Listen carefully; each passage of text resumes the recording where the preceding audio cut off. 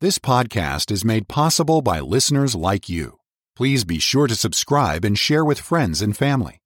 To help support this ministry, please visit walkwiththeking.org/donate. Thank you for listening. All right, thank you very much. And hello again, radio friends. How in the world are you? Yes, this is your friend Dr. Cook, and I'm delighted for the privilege of sharing with you from the Word of God just for a few moments. Bless your heart. Thank you for being there. Thank you for your prayers and your love. Look now at Mark chapter 7.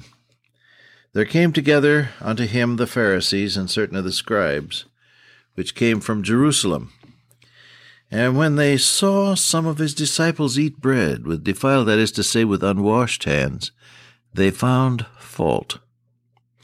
For the Pharisees and all the Jews, except they wash their hands oft, eat not, holding the tradition of the elders. And when they come from the market, except they wash, they eat not. And many other things there be which they have received to hold, as the washing of cups and pots, brazen vessels and tables. Then asked the Pharisees and scribes, Why walk not thy disciples according to the tradition of the elders, but eat bread with unwashed hands?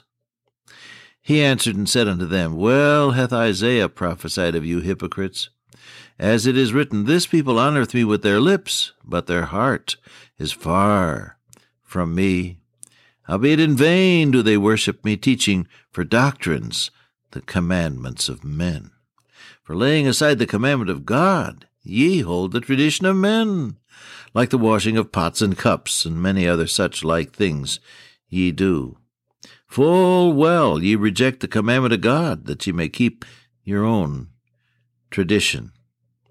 And then he gives him an illustration. Moses said, Honor thy father and mother, and whoso curses father or mother, let him die the death. But ye say, If a man shall say to his father or mother, It is Corban, that is to say, a gift, by whatever thou mightest be profited by me, he shall be free. In other words, if you don't want to support your father, and you say, Well, the money that I would give you, I've promised to God.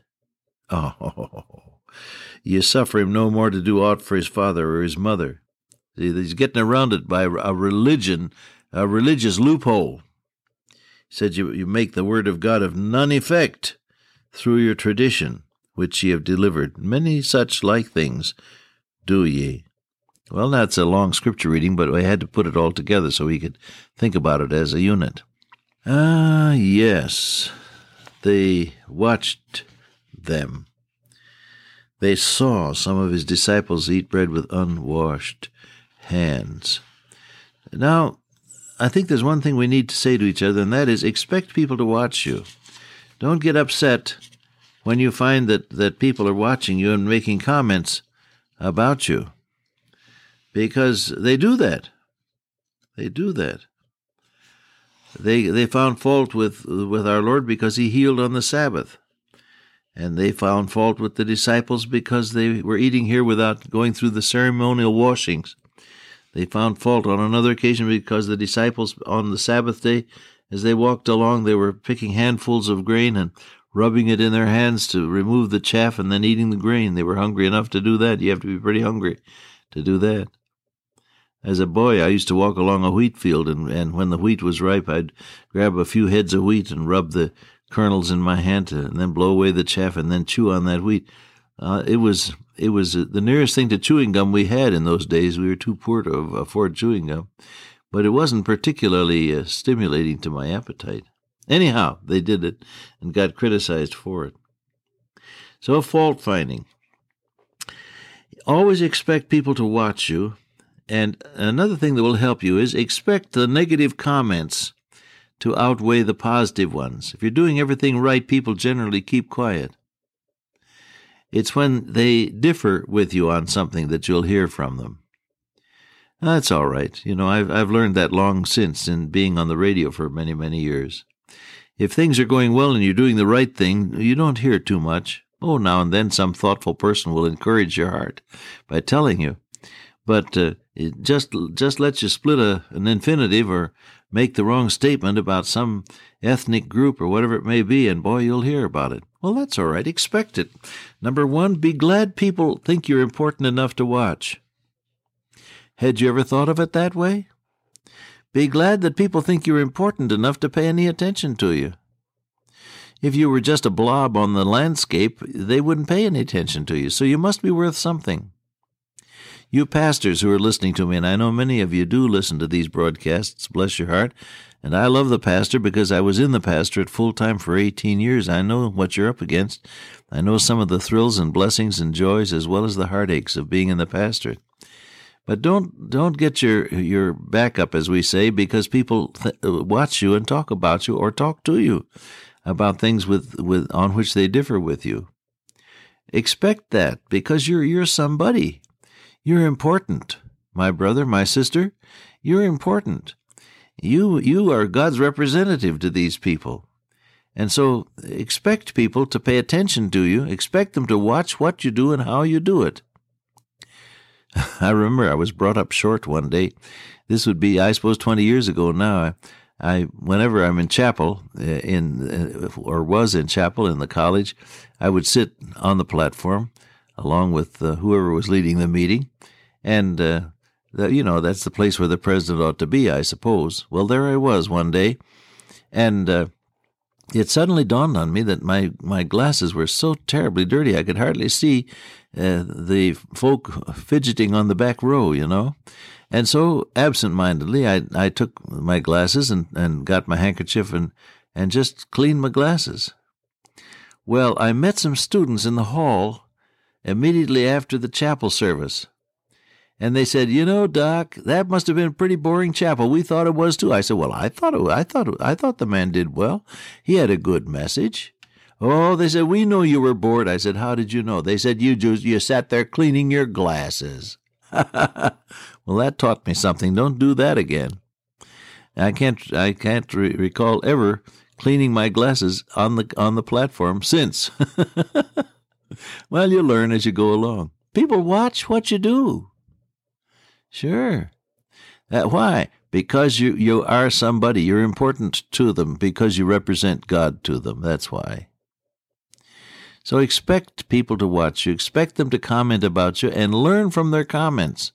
Don't fight your critics. You never learn anything while you're yelling at anybody else. Don't fight your critics. Learn from them. They might just be correct about something, so you can learn. Okay?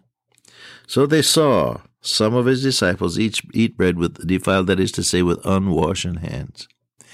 They didn't go through the ceremonial washing when they came in the house or whatever it was. Well, there's a tradition, you see. Except they wash their hands often, they don't eat, holding the tradition of the elders. Well, that's a very good sanitary provision, isn't it? Of course. So there's nothing wrong with that custom. It says, when they come from the market, except they wash, they eat not. Many other things there be. The washing of cups and pots, brazen vessels and tables, you got to wash them all up and wash them often. That's fine. But when you let that sort of a custom run your life, then you're in trouble. It's one thing to be clean. It's another thing to have a fetish of cleanliness. I think just now of a person whose name you would know. His name is a household word in show business. He washes umpteen times a day, changes his clothes many, many times a day, they say. Well, why? Well, that's just a thing with him. That's part of what drives him. And he doesn't have to, surely, but that's how it is.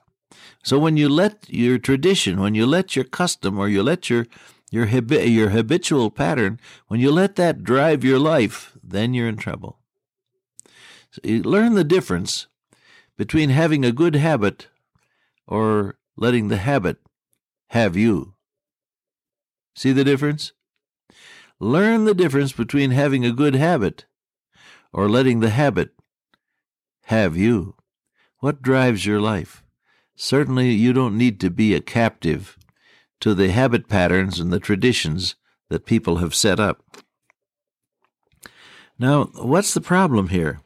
He said, this people honors me with their lips, but their heart is far from me. And that makes your worship vain. This is a frightening verse. I often look at it and it shakes me up. They honor me with their lips, but he says, in vain do they worship me, because they teach for doctrines. A doctrine is something you got from God.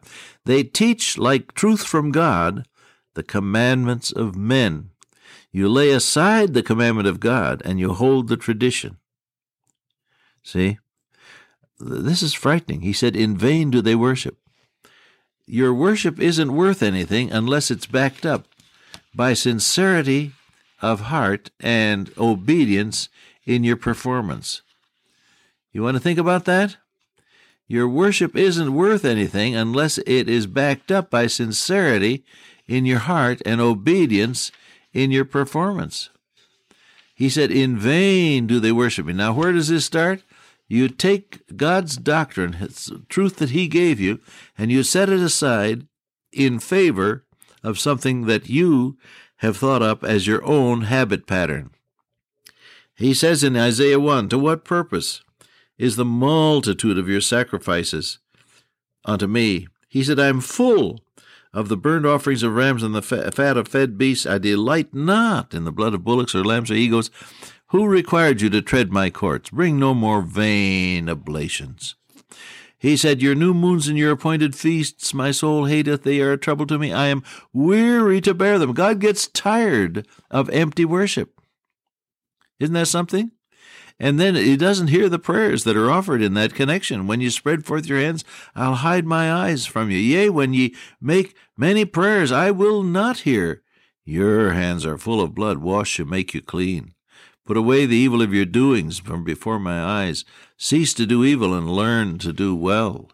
Seek judgment and relieve the oppressed and judge the fatherless and plead for the widow. He says you got to straighten out your life before your worship is going to mean anything. Now, perhaps this very day I'm talking to someone who's been very dutifully religious, and you've allowed that schedule that you're maintaining, that busy religious schedule, you've allowed that to take priority over the most important part of it, which is your heart relationship with God and the matter of obeying Him step by step as He leads you by His Spirit and through His inerrant Word, the Bible. Would you give thought to that? He says, in vain do they worship me. Your worship isn't worth anything unless it is backed up by sincerity of heart and obedience to God. How about that? Well, that's a solemn concept, but it's something that you and I need to be aware of, because it's so very easy. If you're anything like me, and I think you are, it's so very easy to be caught up in doing good things and in thinking that then is the essence of serving God. He doesn't need anybody to do anything for Him. What He wants is people who are committed to Him and who do what they do then as a result. We are His workmanship, created in Christ Jesus unto good works, says Paul, so that you do the good things because you're in touch with the good God. Well, we get at this again the next time we get together.